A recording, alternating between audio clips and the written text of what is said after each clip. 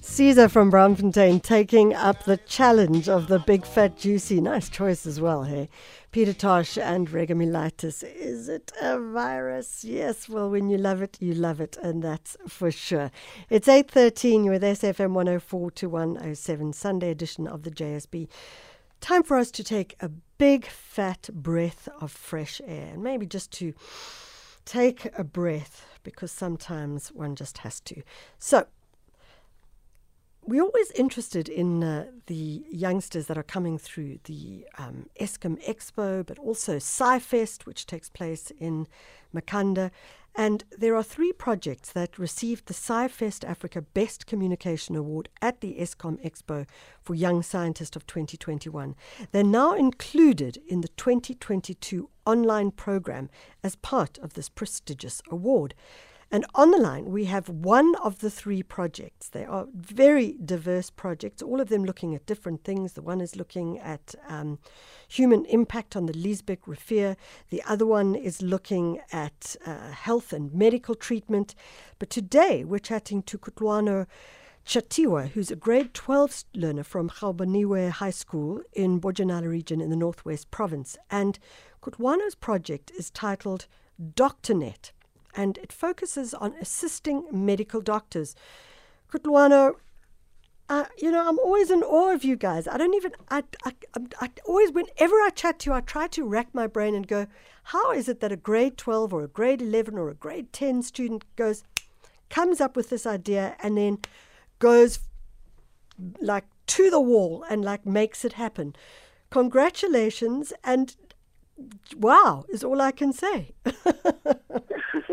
Thank you very much. It means a lot to me. So, Kutlwano, talk to us about the project DoctorNet that you came up with.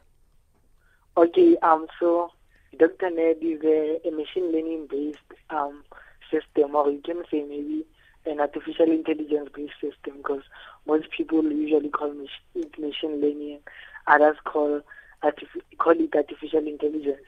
So what happens is that I got pneumonia images as well as skin cancer images from the internet for pneumonia, people who were negative as well as those who were positive, like they are X-ray images.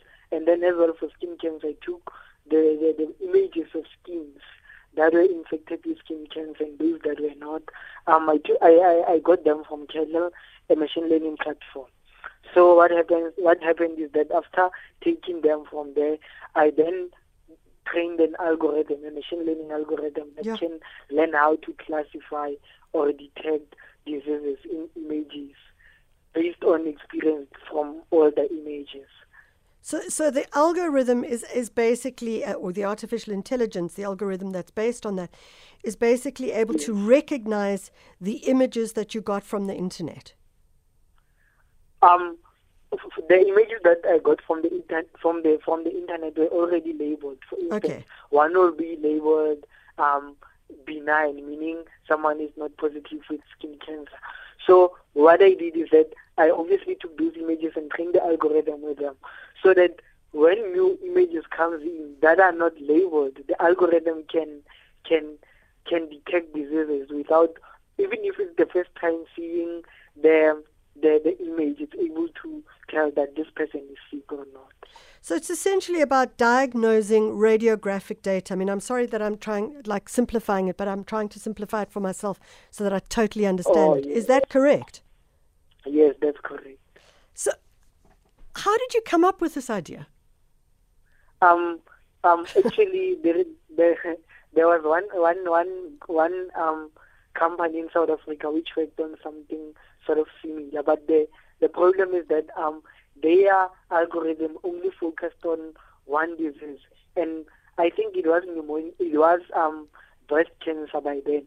And then in terms of my algorithm, I decided that okay, I want to do something similar, but go beyond and not just do the same thing that they did. I want my algorithm to be diverse, to not only diagnose one thing but multiple things. So that's basically where the idea sort of came from. So, Kutlwano, what happens? The ESCOM Expo for Young Scientists it runs. Does your teacher then say to you, okay, fine, I need you all to start thinking about ideas. What would you like to put into this particular expo? And how does it work at school? I mean, maybe I was just not really in that stream of things, but I don't really recall that happening to me. But I think it's probably more of a reflection on me than on my school. I mean, So actually, me starting with Expo, we don't have that at school. Like, I'm actually the one who introduced it back at school. Yeah. So I sort of found it online and said to myself, this is the platform for people like me who sort of aim to innovate. And then that's why I started with it and then introduced it to school as well. Like I went to my teacher and said, okay, I have a project, and then this is the kind of project that I have, and then there is a platform whereby I can showcase this project. And then I started back in 2019 with a very different project and not DoctorNet. So you actually had to let this go through or announce this and bring this to your teachers, and then you were able to then go all the way to the ESCOM Expo for Young Scientists and also receiving the Best Communicator Award. Yes, that's actually what happened. And then I as well sort of introduced one learner at school actually who won a bronze medal in the provincial competition. So yeah, and then I on the other hand like won a lot of awards as well.